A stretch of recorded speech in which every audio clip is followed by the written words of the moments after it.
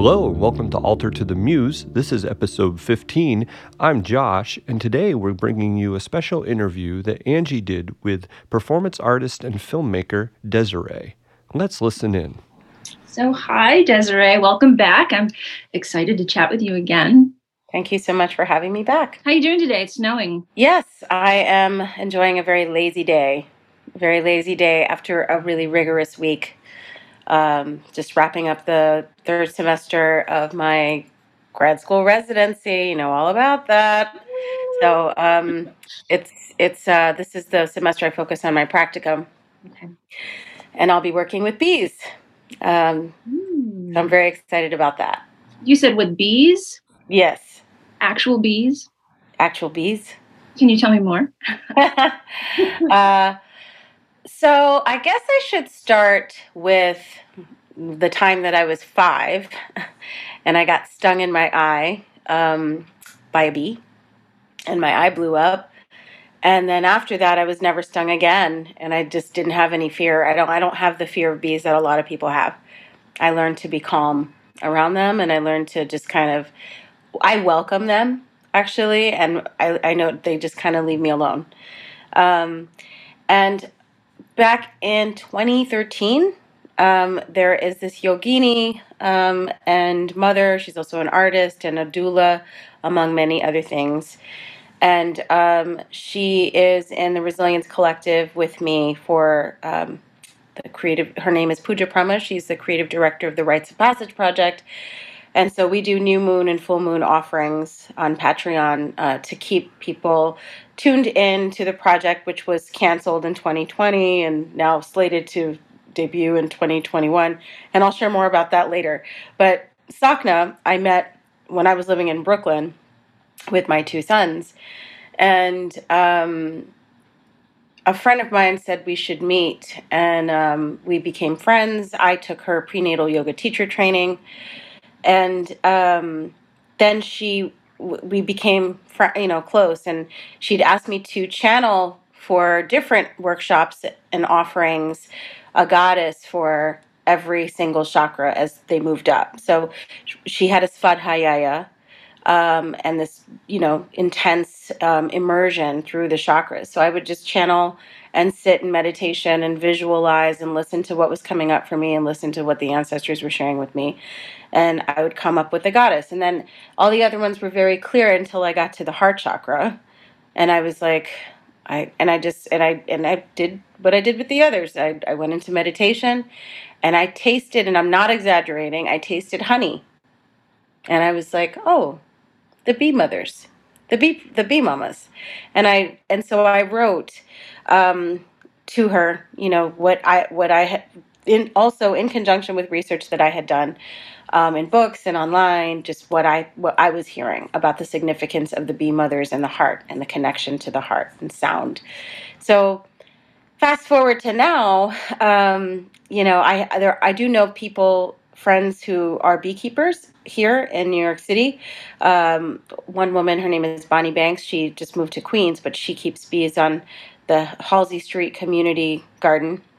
And then another keeps bees uptown here. So, I thought it would be interesting to explore my relationship to the bees and to create a performance piece based on a 4-month-long immersion, ideally with a Black-owned honeybee farm and beekeeper. So I'm just kind of planning out interviews and doing all of that stuff right now. But that's what that is. That's what I'm doing. Wow. So you're hoping to have a performance? I am. So my medium is experimental film and also performance, right? So a lot of my stuff is rooted in Fluxus, the Fluxus work of the late 60s and the feminists of the late 60s and 70s, those performance artists. So, the Carol E. Schneemans and Karen Finleys and Linda Montanos and Lorraine O'Grady's and Yoko Ono's. Those are those are the artists that have really inspired me. And the Judy Chicago and Miriam Shapiro got together and did a piece called Woman House in the late 70s. And they turned an abandoned mansion in Hollywood into a performance installation space that addressed different areas and elements of women's lives. And it was done in a house. And the woman who I mentioned earlier, Pooja Prema, did something similar in 2015. I think it's either 2013 or 2015. And then in 2020, she said, I want to do this, but I want to focus on BIPOC experiences. And so the room that I'm working in and curating and performing in is called Dissolution. And I mean, we all know a lot about that right now, but that's the room that I'm working on. And so a lot of my offerings every new moon are connected to some element of that, and also my growing relationship to water and water keeping. So yeah, so it is going to be woven into kind of part of a larger experimental film that I'm working on. But I plan on documenting it and creating. I'm actually going to dance. I'm going to create a dance. And my advisor this semester was like, okay, so I want for you, instead of being behind the camera, to be in front of the camera. I was like, no, no. So now I have to break them. I really have to. I have to be in front of the camera, and I'm scared. I have to say, I'm scared. I'm scared. I mean, you look at yourself. I can barely look at myself in the Zoom and not be like, oh God, you know. It's really, you never, I know I think there's truth to, you don't see yourself how people see you. Oh, absolutely not. Because you're like stunning and gorgeous. It's always so hard for me to hear that with people. Is like, wow. Oh It's no, like no. see the reflection. That is so. Oh, I don't even do Facebook. I'm trying to step into Instagram a little bit, but and I still haven't posted anything. It's like such a defunct account. But like I guess over the years, seeing the ways that we've become very media obsessed and very hyper aware of our image and social images and social commentary on how we look, I became very turned off by that. I just didn't want to. That doesn't interest me. I don't write any. I don't want it. I didn't want to create something or write something in order for someone to like it. And my pieces, like a lot of the pieces I've done, I don't care if you fucking like it. Excuse my French, but I don't. It's not that you want it to be liked per se. It's more received. Is there a receptivity? Is there a connection? Even if it's like, oh, it's visceral, like I just didn't like that, is better than nothing. But I don't like. I was always taught that in art school that to be even to be to be horrible, like to have a piece that somebody's like, I can't stand that, is much better than to just have a piece where it's just not interesting at all to anyone, to receive no feedback. Right. So I don't know. I struggle with it because I know that it can be useful. It can be a useful platform, and I'm trying to find my rhythm with it. But in terms of how I don't know that I'll ever see my image and be like, oh yeah, I look stunning. Like, that is fantastic. I don't know that that's ever going to happen. Well, I don't know. It's that view that we have to start to really embrace, I guess. But there's a lot of layers in that. I wanted to back up a little bit and ask you. You said that you had a room, or you're making a room. Yes. What does that mean? Like, literally, like, what are we talking about? Is it like a virtual room, or is it? No, it's a literal room. It's a literal room. The house, she's using the same house that which was able to use, back when she did it the first time. And I haven't seen which room I'm going to be in yet, but my room will be an installation, and I'm also going to activate the room with a performance. Okay.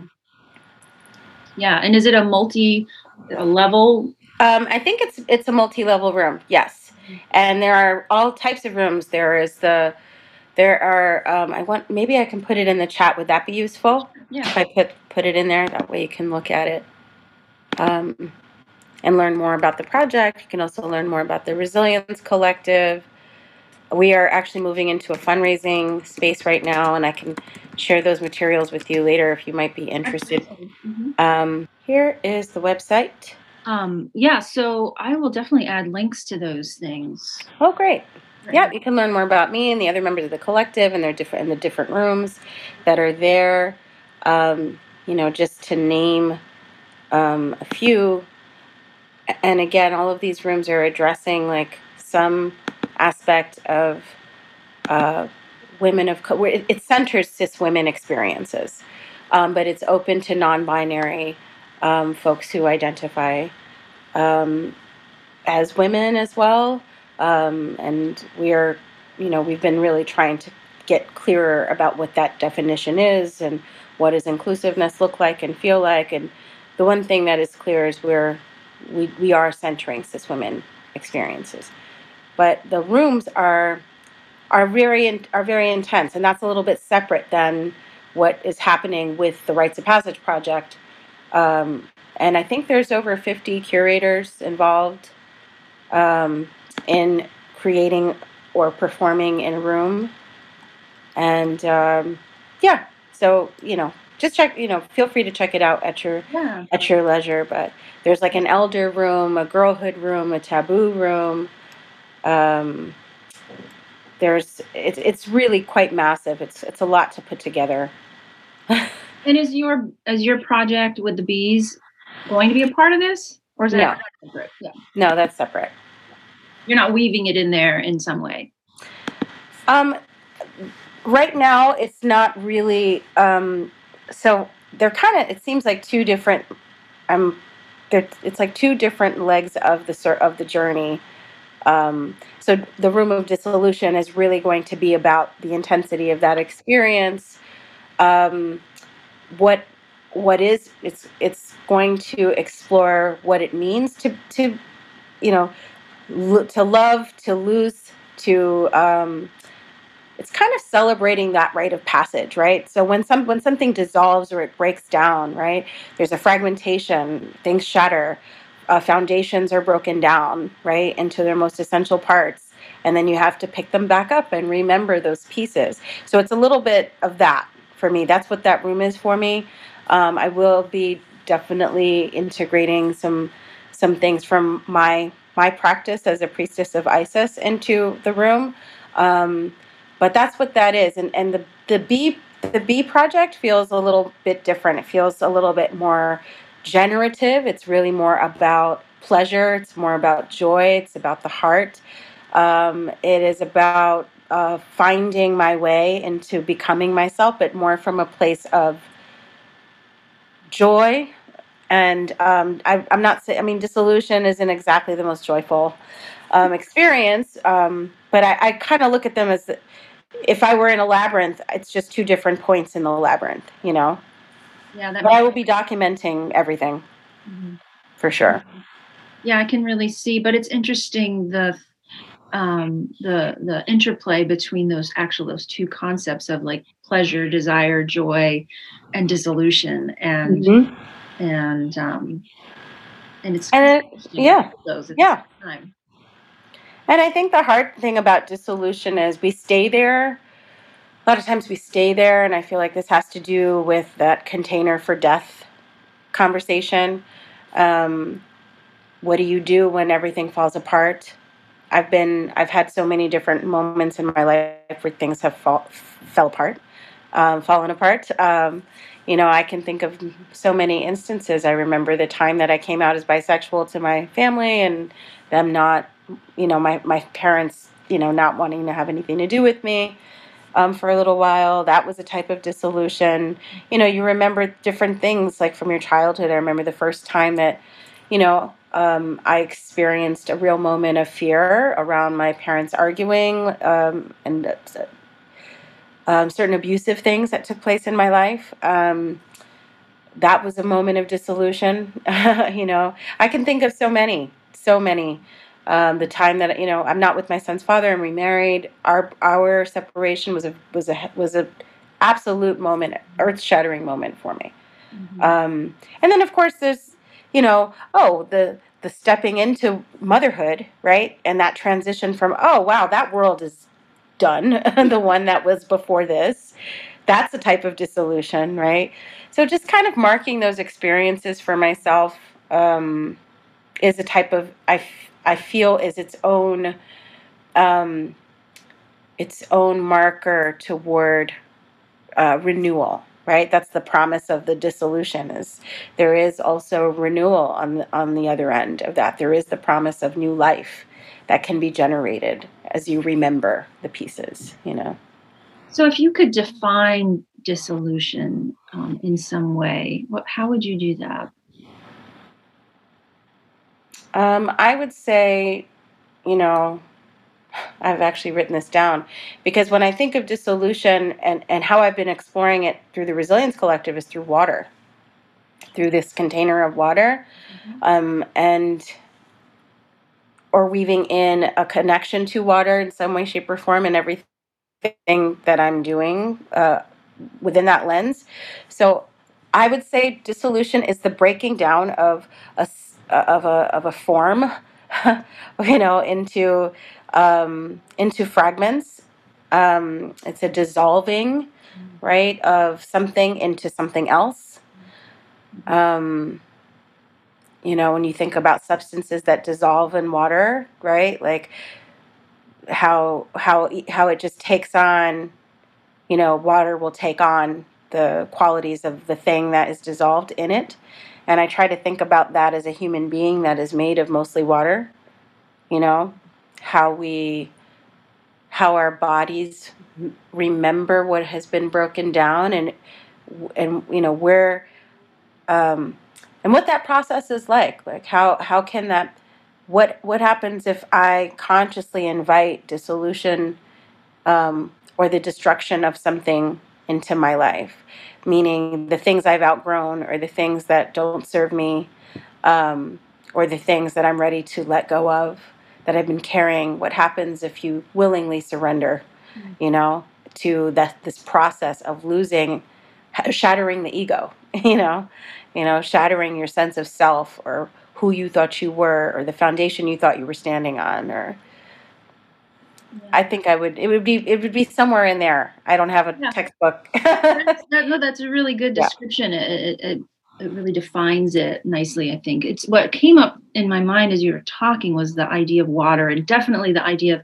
how things dissolve within water. But when I think of things like, I guess that's interesting. So I'm wondering what you think about this. Like, how does fire relate to that? Because when I think of things dissolving, I often defer to fire, but this is a slightly different thinking around. All of the elements have the capacity to dissolve, or dissolve of something or someone, like fire. It just seems like the process by which that happens is different. So fire is this warming, sort of raging, it has those are some of the essential qualities. It is warming. It can be dangerous. I mean, it's something that you can create with, right? It has this creative element to it, but it's also something that you can destroy, that can burn up the world, right? And when it's raging out of control, it's a passionate type of energy that is generative in that sense. So I feel like when something is on fire, there is things collapse, but I think there is a collapse, right, that takes place when you see a piece of paper burning. You see it; it's the way that it collapses, But people whose homes have been, washed away by hurricanes or monsoons or tsunamis, it's the way that the destruction takes place, right? There is a definite there's a definite destruction in both elements, the element of destruction. It's just the way that it gets just, destroyed. With water, I feel like, I feel like all of a sudden I'm just having a vision of like the aftermath of tsunamis and seeing all of the debris floating down the highway, of someone's house or someone's car, or, you know, um, and then when you see the devastation left behind by a forest fire, like just what that looks like, what is left. It's like the record of what is left, or how it's destroyed. I feel like doesn't it doesn't make the experience of loss any different. You know what I mean? It's still, there's a loss that takes place either way. I'm just thinking about the impact of water, and how water has memory, how water remembers. Water is a sentient, and it is a proven sentient entity.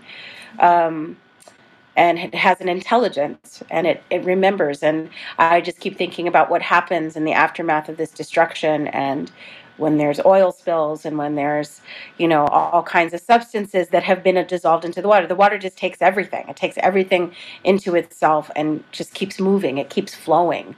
With fire, I feel like fire really devastates and ravages and disintegrates things to the point of no recognition, no, like the only, when it burns, when fire burns something down, unless you have a few fragments of paper, or it's very difficult to see the memory of what that thing was before. It's very it erases there's like it has a way of extinguishing things, that where you don't get to really see the remnants of what was before. Water, I feel that there's still traces of memory of what certain things were, or you can take water that is contaminated and say, oh, this is what was in it, and this is what was in it, and this is what was in it. So, and in fire, I think maybe it has to do with the memory. Say that again? And with fire, those things, I mean, there probably is on some molecular level still there, but not in the same way that water holds that. But I think what I heard you saying, it sounded to me like that the idea that water is alive. There's something about it that's alive.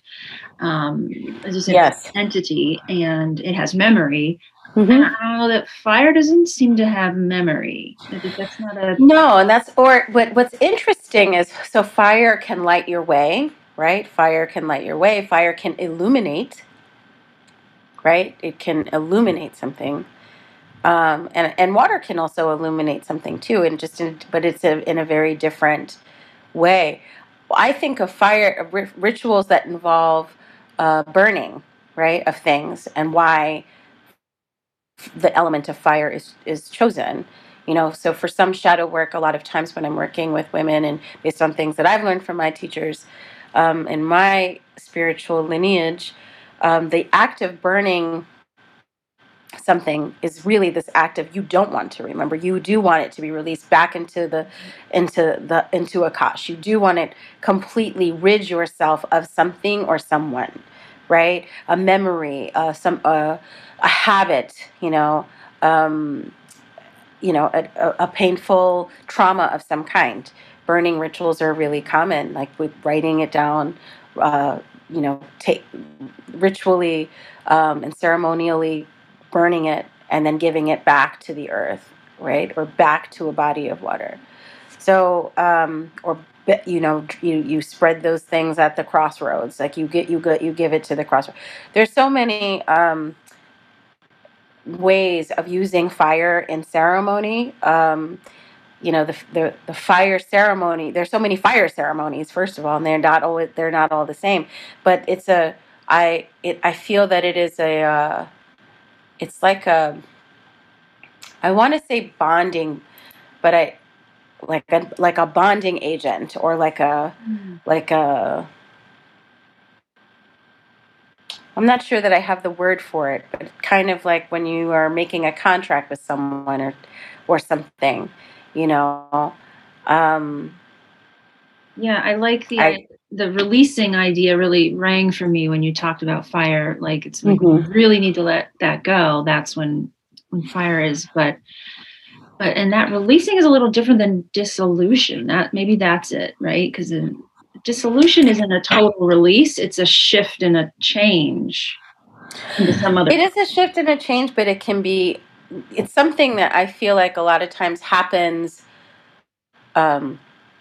because you're forced to experience the loss. It's a loss that it's not like you were conscious of. So I have a card in my tarot deck. I wonder if I should get it. Okay. All right. Hang on. So I have this is a deck that was created by Nick Douglas and Penny Slinger, called the Secret Dakini Oracle, that was gifted to me by a friend a long time ago. And I've been using it for 15 years, but I've been reading for about 25 years. Let's see. Where is she? She's here. Hiding. And they're just really fun. And she's this photo montage, and this is the magician. Oh, yeah. The Caduceus. There are really funny cards, as well. This is high tension.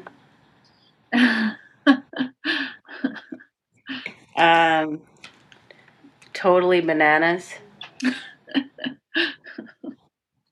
And one of my favorites, I just got to show you this, and then I found the card. I'll show you.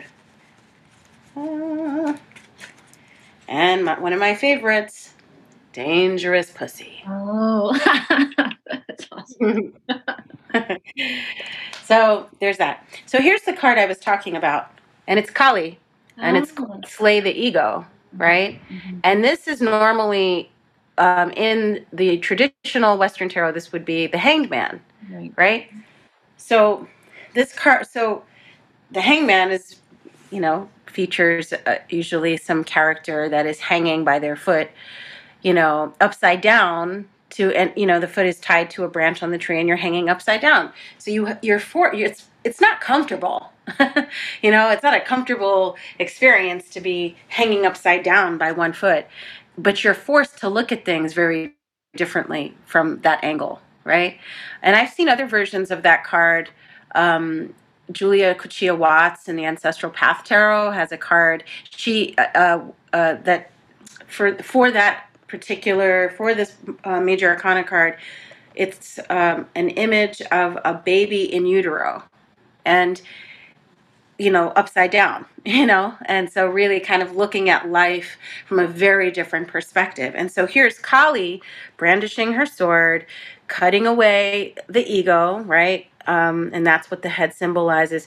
So she's known as the terrible mother, right, of destruction, of dissolution, and she comes to take from you the things that no longer serve you, right? She destroys with love. She destroys with compassion. Oya, who is the guardian of my head, is the relationship between those two goddesses is the same. They're virtually the same. They're the same entity. Here she is with her sword, and Oya brandishes machetes, right? So she doesn't come to have tea.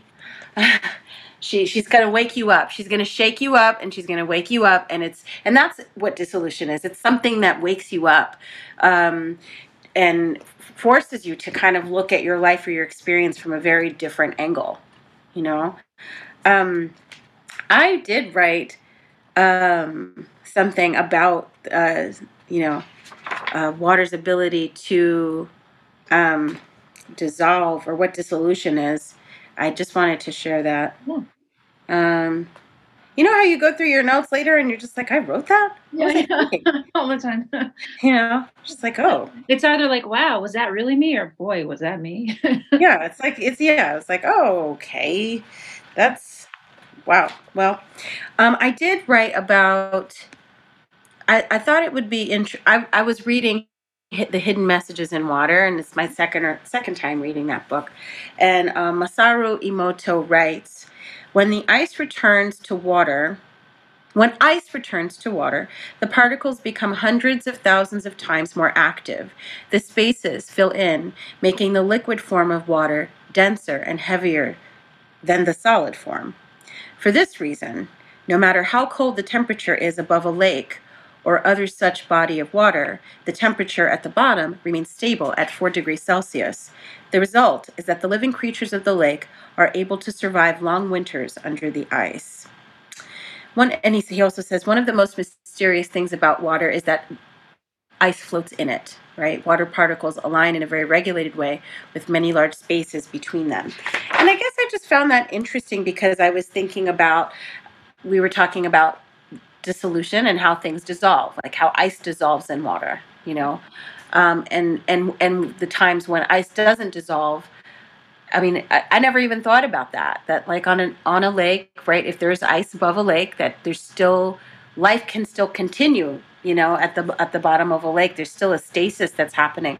So with dissolution, it made me think about us as humans, and I was like, I think even when we are being kind of put through traumas of some kind or life changes that are uncomfortable of some kind, no matter how severe they are, there is something in us that is also maintaining a stasis and an ability to be able to carry on and to take on life, to still generate life inside of ourselves. And I thought about that in relationship to the water in our bodies and how water has memory and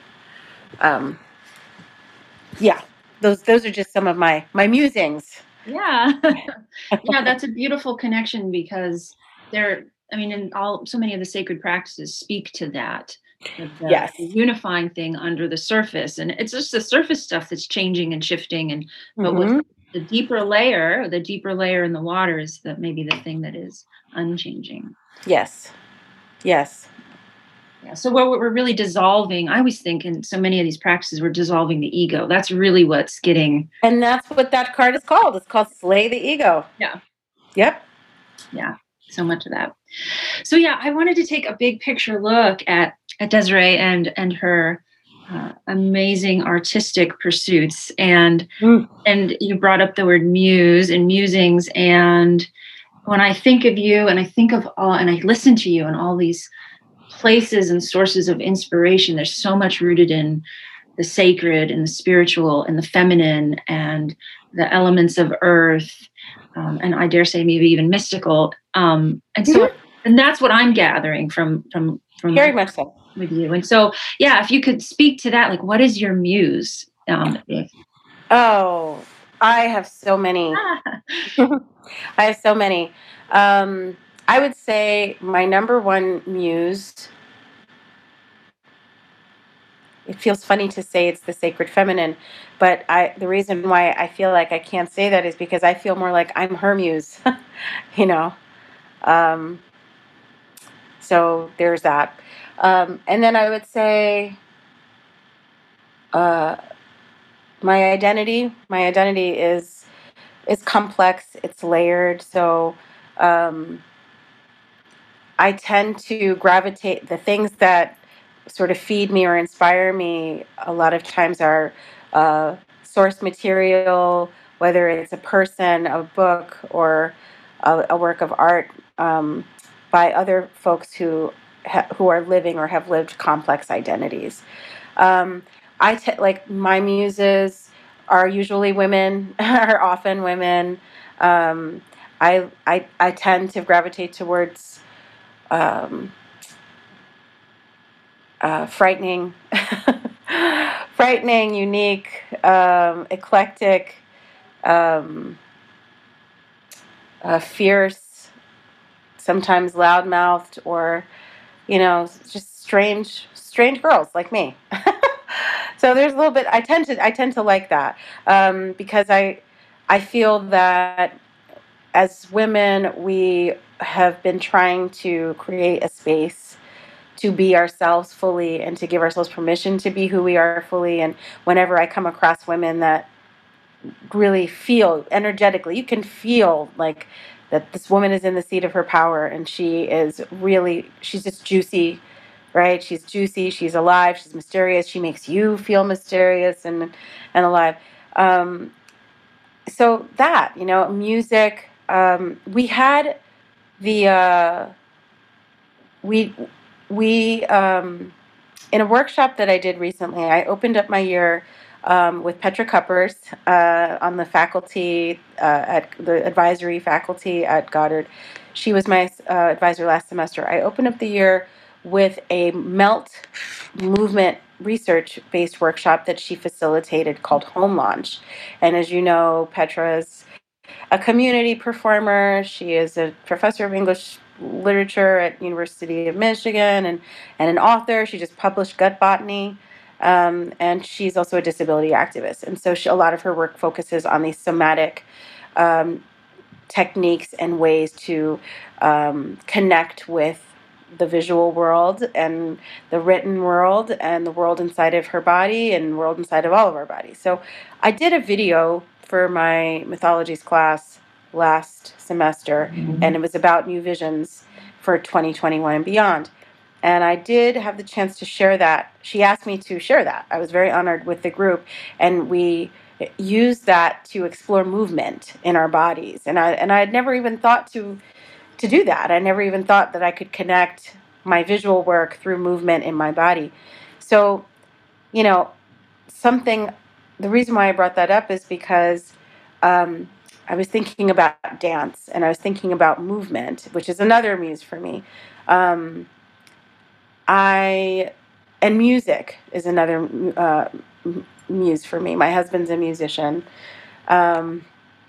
And I just have always grown up loving music and I used to play flute for 10 years. And so my ear was trained to listen also to sound in a different way. But one of the things she introduced me to is this concept of introducing your artistic lineage. So I actually wrote that down, and I can read that to you because those are my muses. Okay, so it's kind of a long list, but as a visual artist, of course, I named my fourth grade art teacher, Mrs. Nickelwitz. We used to call her Mrs. Nickelwitch because she had it's so ironic because she wore black. She had lots of bangles and weird eclectic earrings and silver nail polish, and she always had gray hair, and she always seemed like she was in such a bad mood, and that's why we called her Mrs. Nickelwitch. And then later on, I as a second, third grade teacher in a similar scenario, I was like, wow, I'm just like Miss Nickelwitz.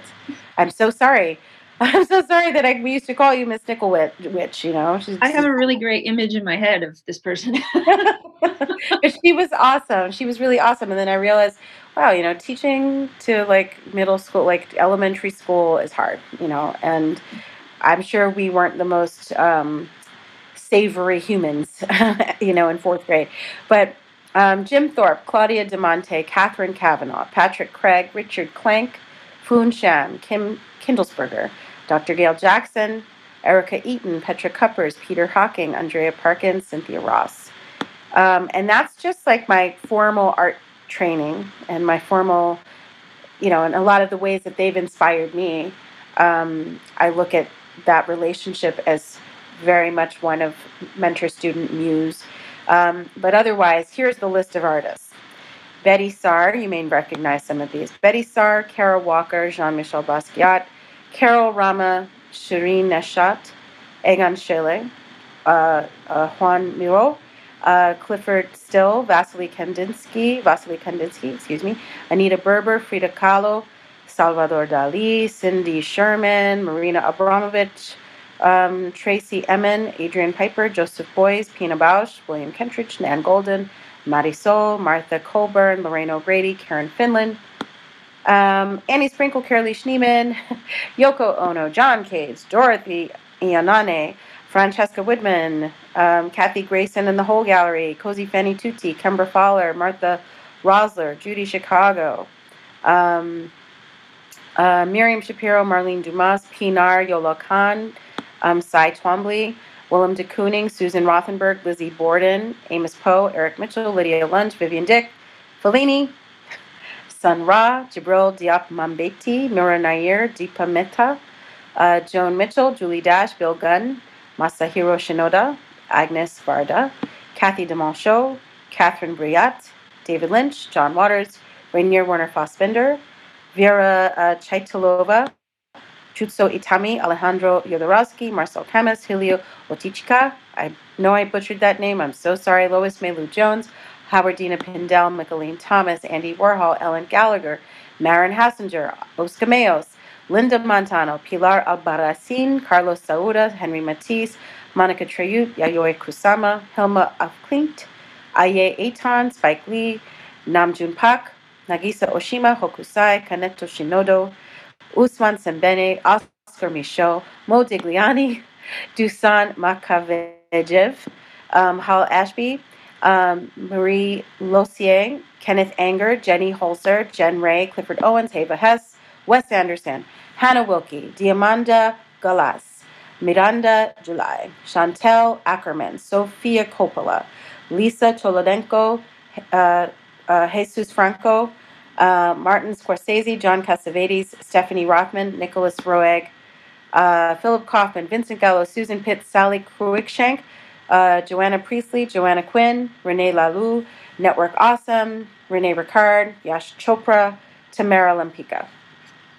Wow. Those would be my muses. Those are your muses. What a juicy list. Yeah.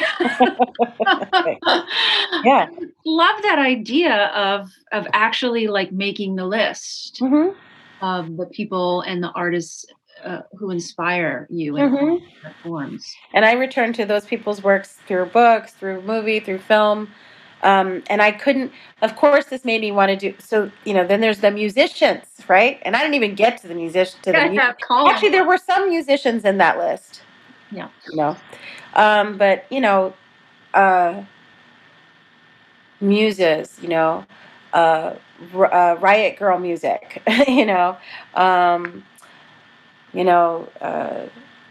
like X-Ray Specs. I was a big fan. Big fan of Susie and the Banshees. A big fan of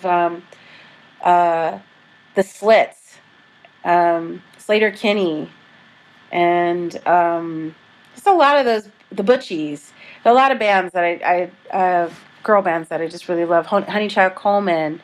There's so many. There's just so many. It's so numerous. The music would be just impossible because I just felt like. But I do have genres that I'll return to, and I like watching film. Film is one of the ways that I nourish my practice. It's really grounding for me and inspiring to see the way people choose to tell stories, how they choose to weave together stories, and storytelling.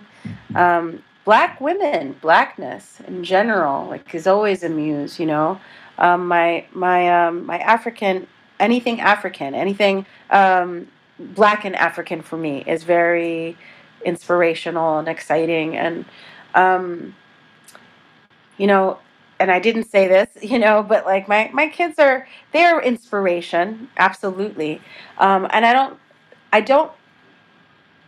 It's like, it's like you're in love with your kids, you know what I mean? So in a sense, they, because of that, there's like this inspiration, but I don't know that I would call them quite my muse, I definitely feel that they factor into everything that I do, and they're part of the story that I'm telling always. But, I feel like muse is that thing that, and you know what, maybe yes, I guess, yes. Like you wake up in the middle of the night and you just got to write this thing down, I don't know that there's a line though between like muse, like that 3:00 in the morning wake up moment that you have because you're worried about your children, or there's an anxiety about something that you didn't take care of, or their well-being, versus the muse that wakes you up at 3:00 in the morning to write that very specific phrase, because that is exactly what it was supposed to look like, or to read a certain passage in a book, or to draw something or to write down a dream. Like I feel like that's a very different sort of deeply spiritual, personal. Yeah, I wondered if what sparks both of those moments, the oh my gosh, the worry, oh the great idea, like is it? I feel like the muse is a generative, great idea. I don't like when I feel inspired, I'm not worried. You know what I mean? Like if I'm up, and if I'm getting up like that, or I'm inspired to go and like, I just have to put on this dress right now. I'm usually feeling, there's a sense of anticipation and mystery and hope, excitement. There's a sense of the unknown. I don't know what's going to happen, but it's like I'm following some, trail, and in a dark park, and I don't know where it's going to lead, kind of thing. But I don't. I usually I feel present and aware it's a shocking way almost, but there's a little bit of shock in it. It's like, oh my God, I just have to write that. Oh my God. It's like, of Urgency. course. Urgency. Yeah, there's an urgency, but not from a place of disaster or worry for me. For me, it's usually one of excitement, joy, and like just that something is congealing or something is crystallizing. It's like this moment of crystallization, where I'm like, that's the thing, or even of course, food, like food's my muse. I don't know how I left that out. But I love that. my God, I love to cook and I love food. I do. I grew up in a house where my mom cooked everything from scratch. Both my parents are great cooks, but my mom pretty much dominated the kitchen, and she made everything. She made homemade bread, homemade croissants, homemade rolls, homemade egg rolls, homemade all the traditional Indian dishes and from the north. She'd make my father's traditional African dishes. She'd make American food. So and then I lived in Italy for a while. So I came back a big pasta snob. So, and so now, I mean, pasta is definitely a muse. Like, without a doubt. Yeah, pasta is a muse. If I see, okay, on YouTube, I don't know, it gets me by, okay? It's like a little guilty pleasure. Pasta grammar. Have you ever seen that? Pasta grammar. Please subscribe to that. It's basically this guy. He's American and he's married to this beautiful Italian woman, and everything is like an Italian tries American cheese, right? Or an Italian tries Gordon Ramsay's spaghetti carbonara, and she's so hysterical. She'll try these. There's some things that she's prepared for, and she's like, I can't even. Sounds like my childhood. Yeah. She's like, what is this? What is this? This is not. And then, or fettuccine Alfredo. Is it a real thing in Italy?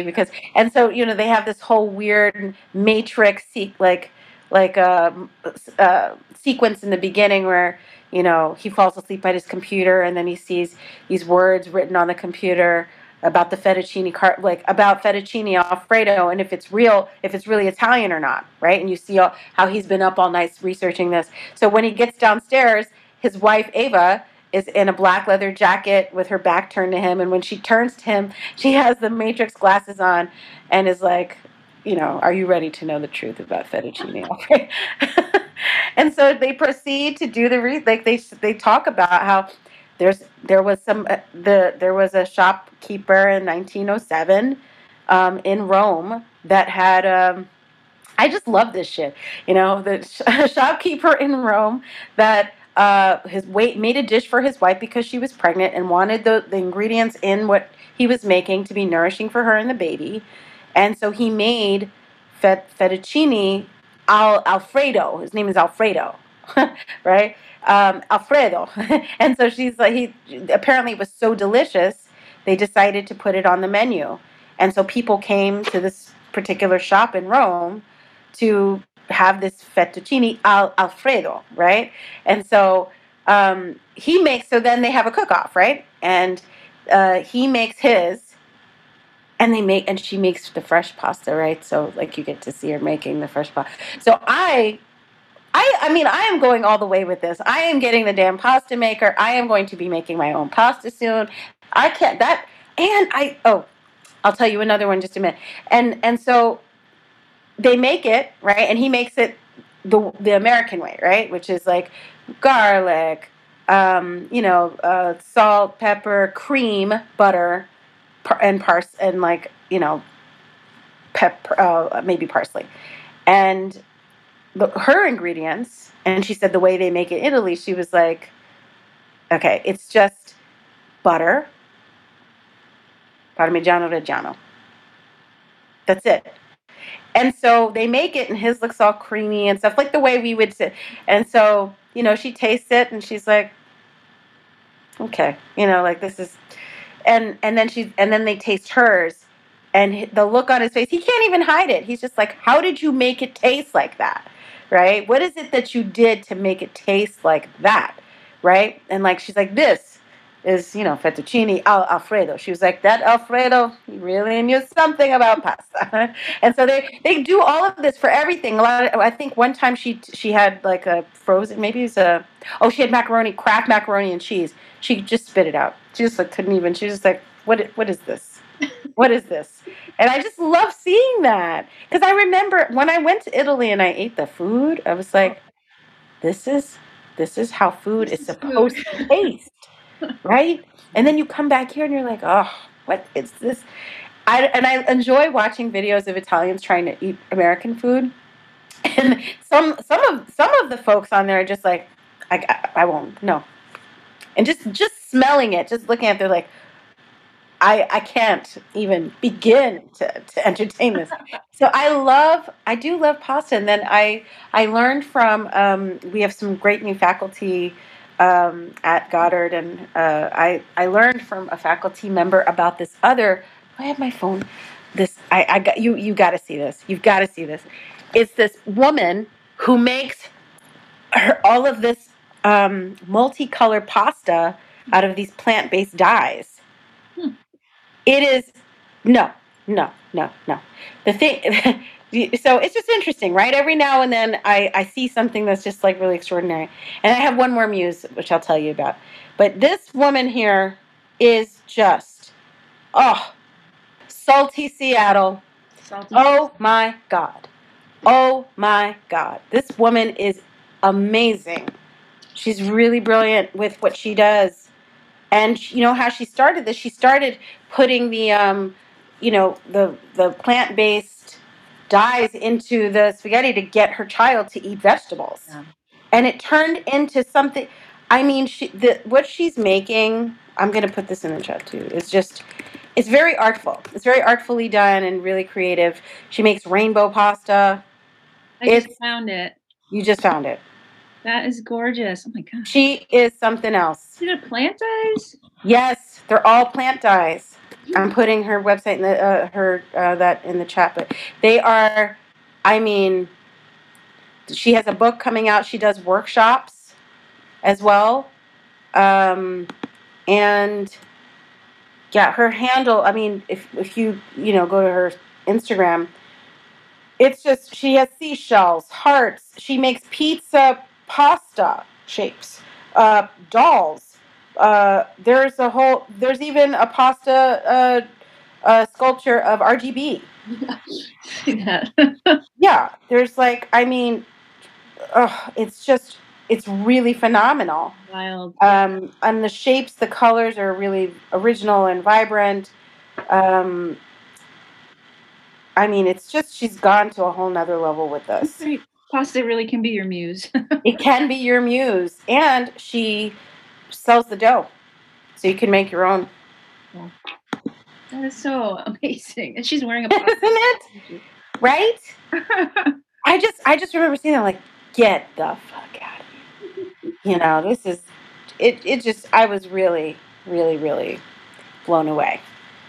When I saw that. But yeah, pasta is a muse, cooking is a muse. And I have to say that's probably in the kitchen my number one. So if I see, like, just know it's just like the simple ingredients. Like another show I like is like this, what's her, Azerbaijani woman who cooks on a stump. And she goes to the trees to get all her herbs and everything and just puts it in the pot, and it's like some freshly slaughtered lamb shank or something. And it's just so earthy and without pretense. It's just cooking, and just to even see her hands as they're working, whether she's like rolling a meatball or she's like chopping a vegetable, and the type of knife that she uses.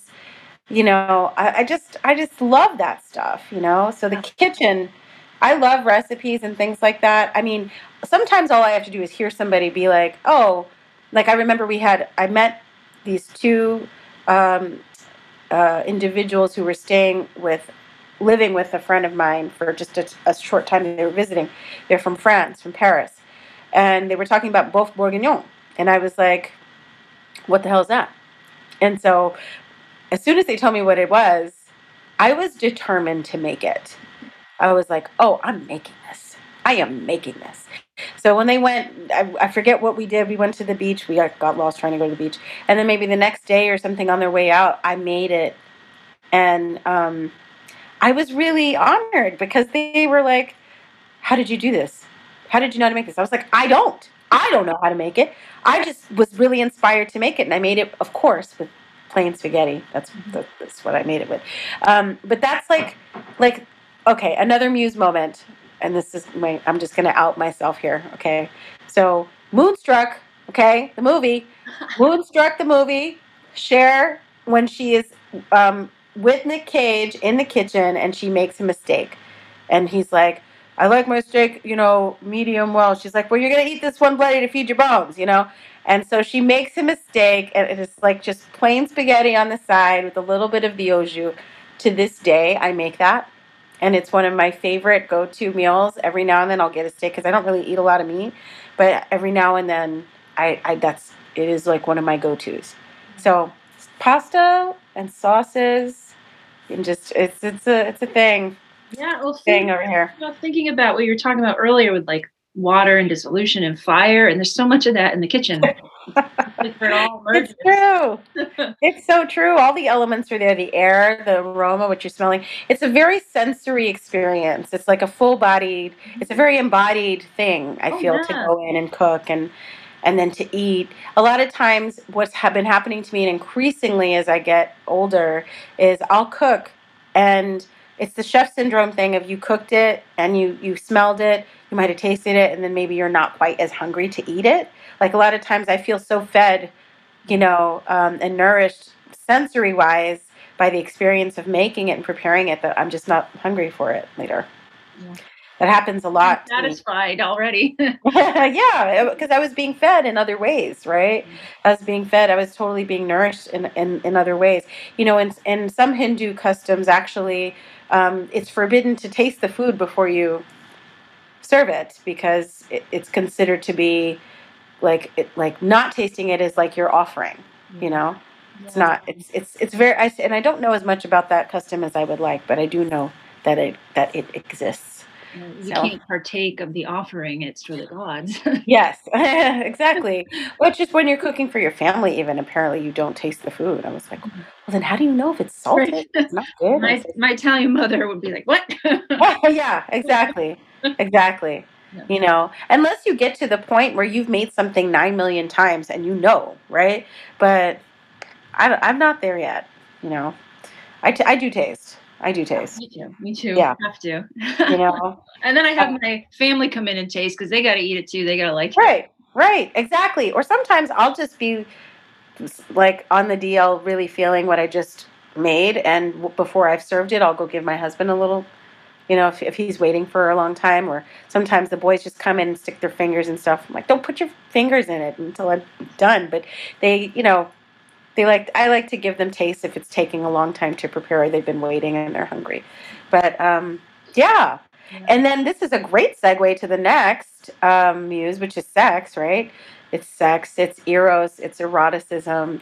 I'm also a Scorpio, so so much of my gateway learning experiences have to do with that cycle of life, birth, death, and sex is very much a part of that, in all of the, in every single archetypal experience, sex is very much about the birthing of something new, it's also about the living, being alive, the aliveness, the being present in your body, right? And then there's also the death, right? That happens as well, le petit mort, I know that that's the orgasm is called such a thing by the French for a reason, the little death,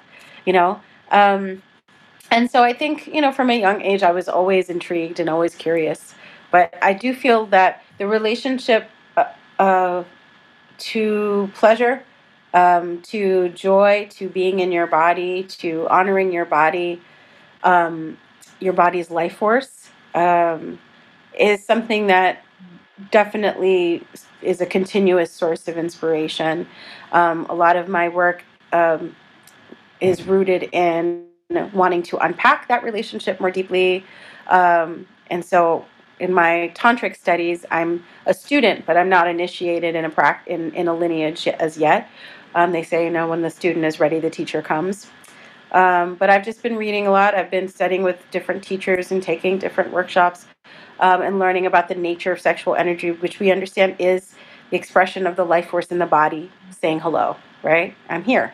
And a lot of times we apprehend that immediately as like a physical, visceral response and energy, but it really is this animated intelligence that is moving and has movement and move in our bodies, and can be and it's generated and cultivated through our relationship to sex and our sexual lives.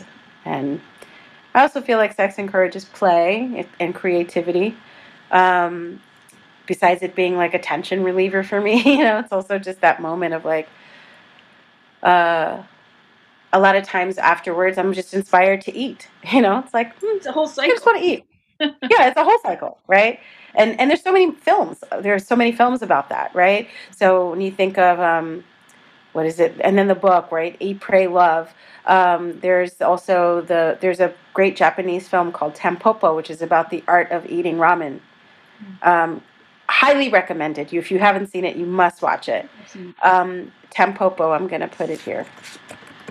I'm also thinking of Like Water for Chocolate. Like Water for Chocolate. I'm also thinking of Babette's Feast.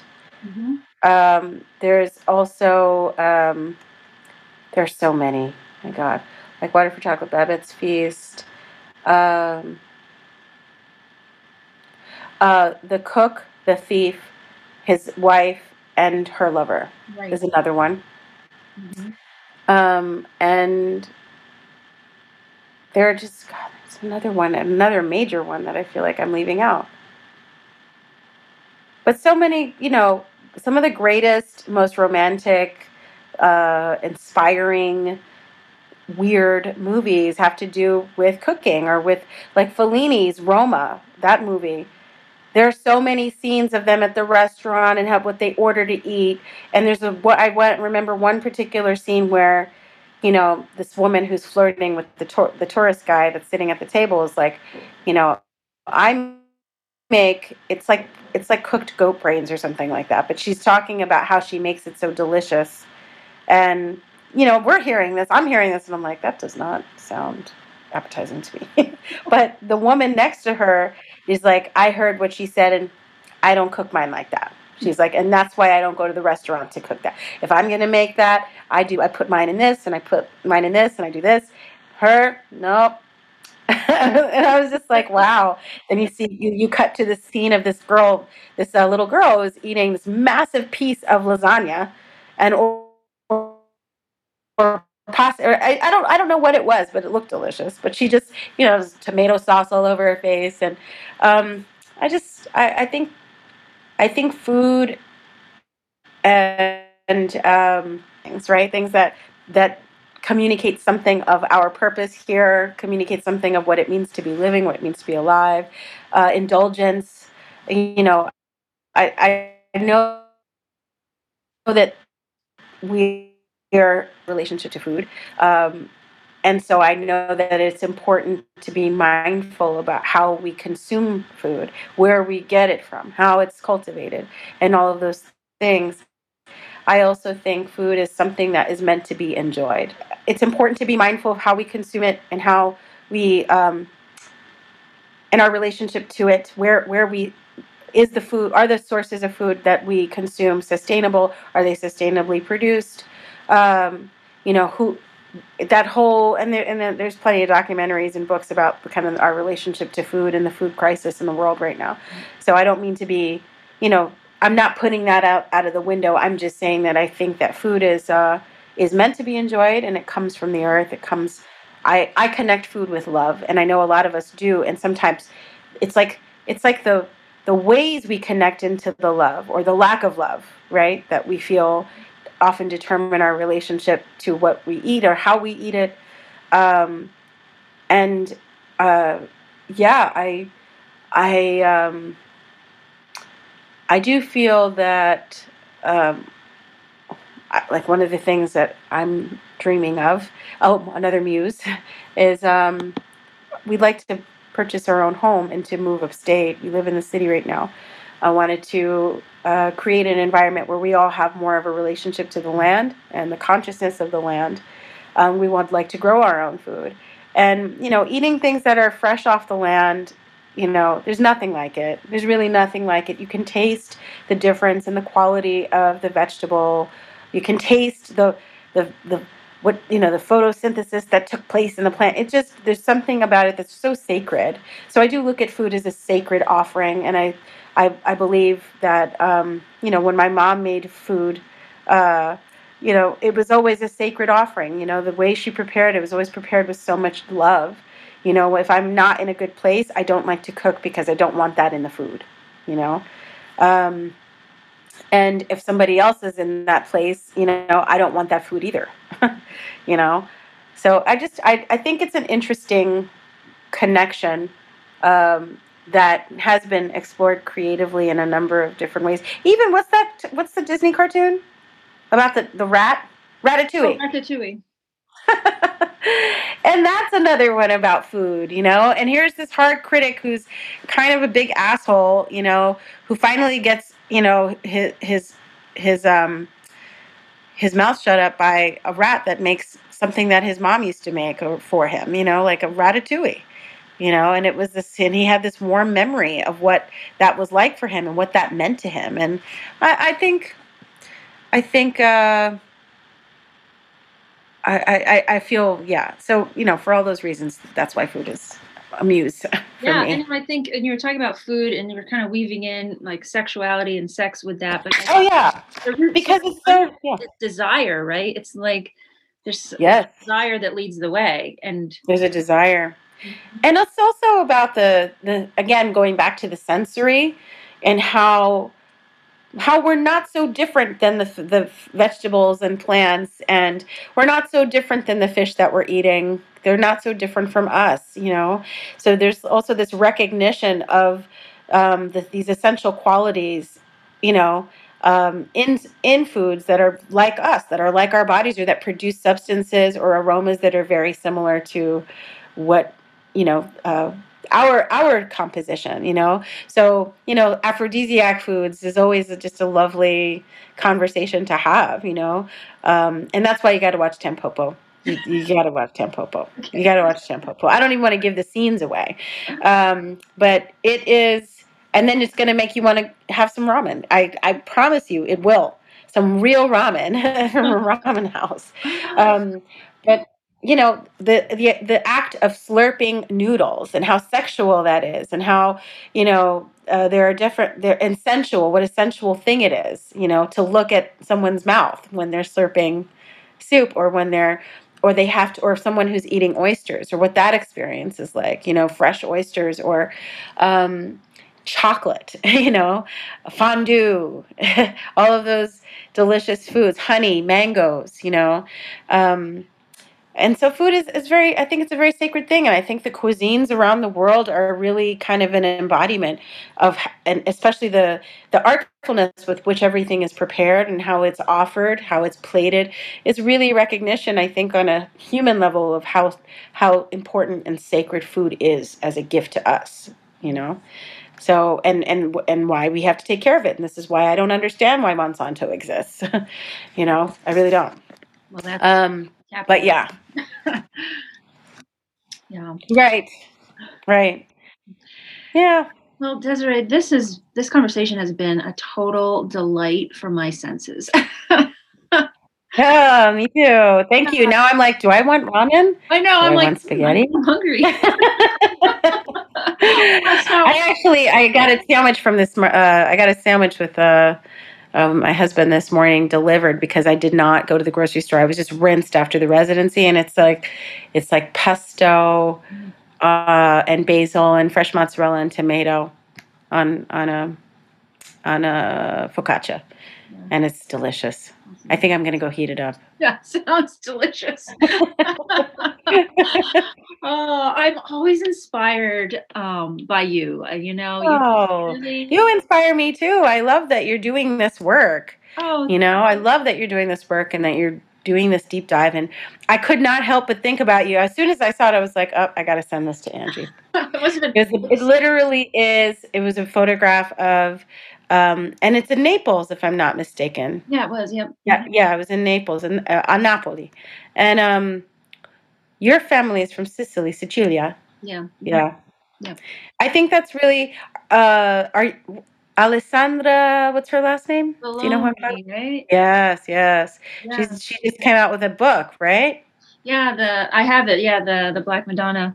Yeah, I was gonna get that book and ask you about what you thought of it. Yeah, I do. I've Yeah. been following her. I actually bought one of her tambourines. Just What? to follow, yeah, the work that she does and what she's tapping into it's a very inspiring as well.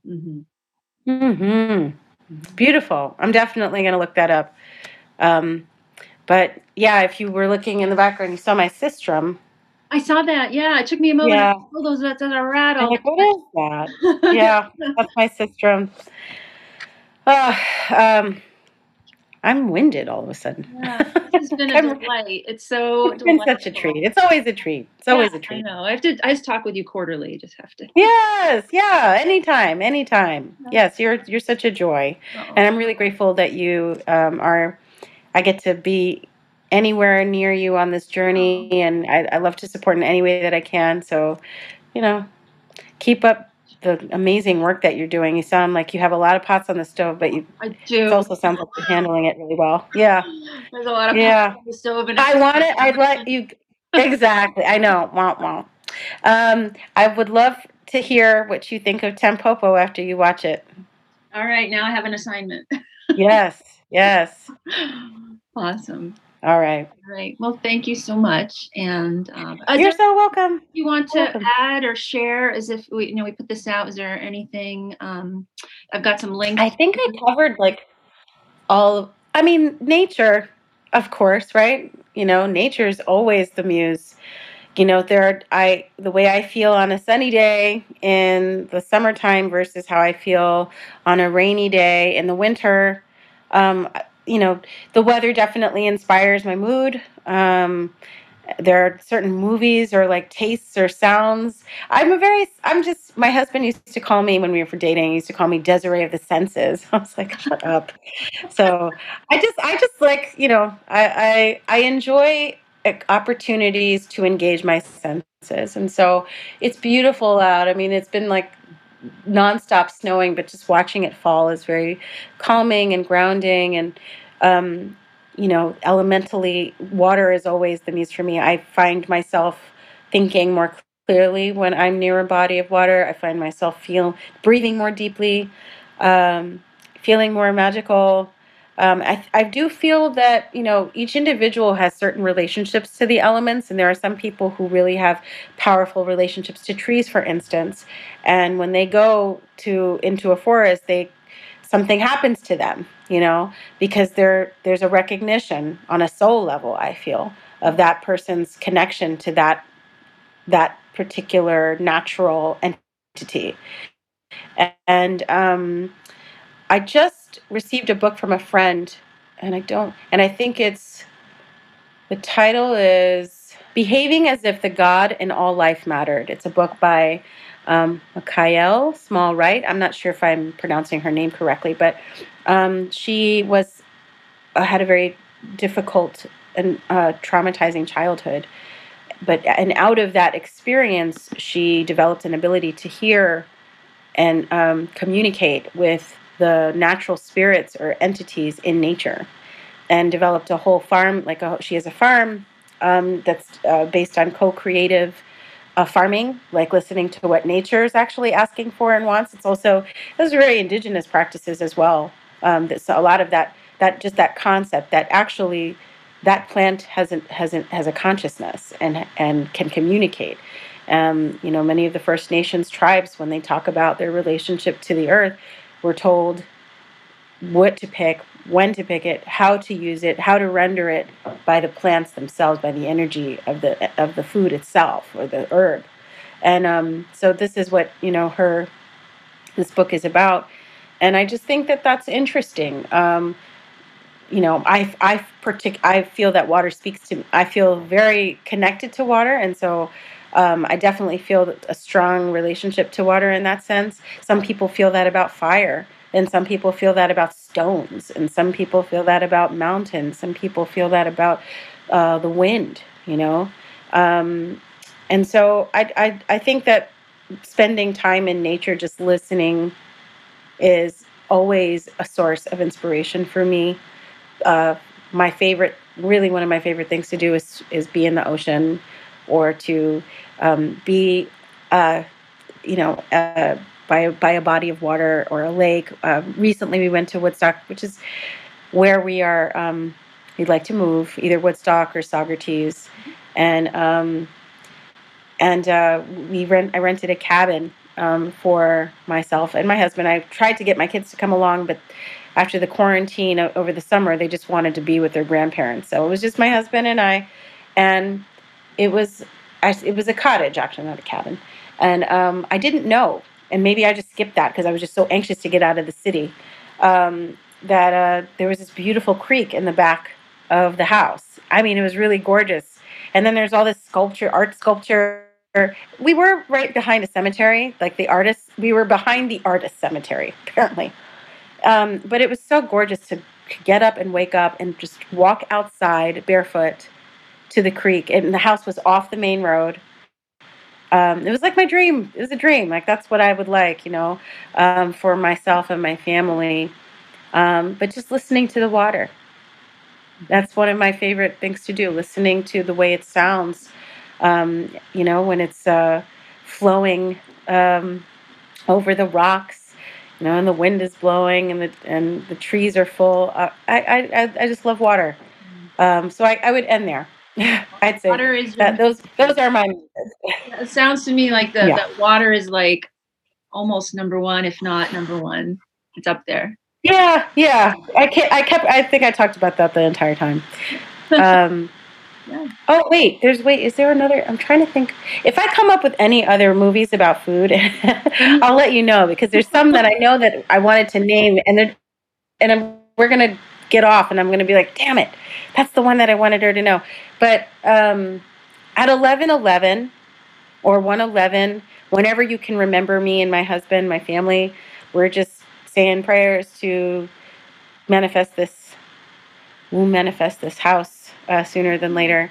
So I can do these types of things, and I can invite people over the house for workshops and retreats, and I can do my own, there's a lot of stuff that I want to do to be of service to my community, my family, and to the earth. And we didn't even get into the blood. In your home in Woodstock. I'm only about 2 Yes, I told my husband, I said, oh no, you have a standing invitation. You just always will have a standing invitation. But my husband, we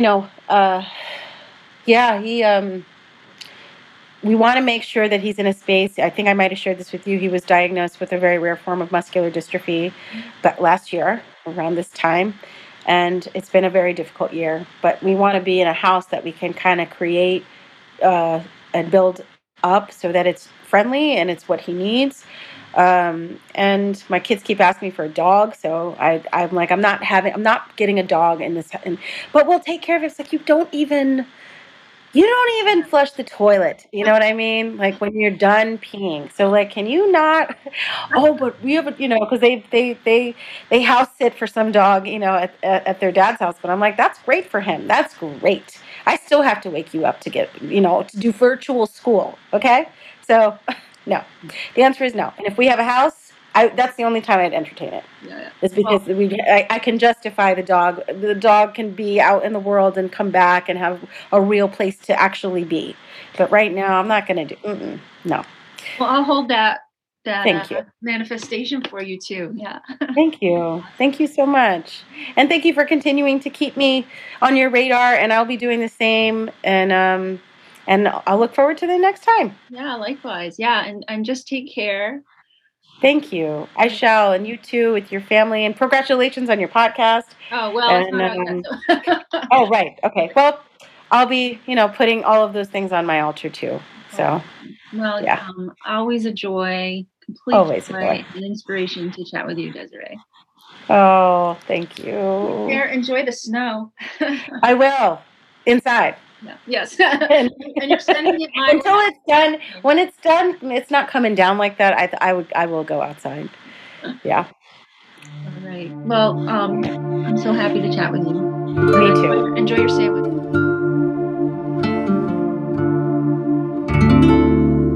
You have been listening to Altar to the Muse podcast, a production of Jai Studios LLC. Visit us at altertothemuse.com for more.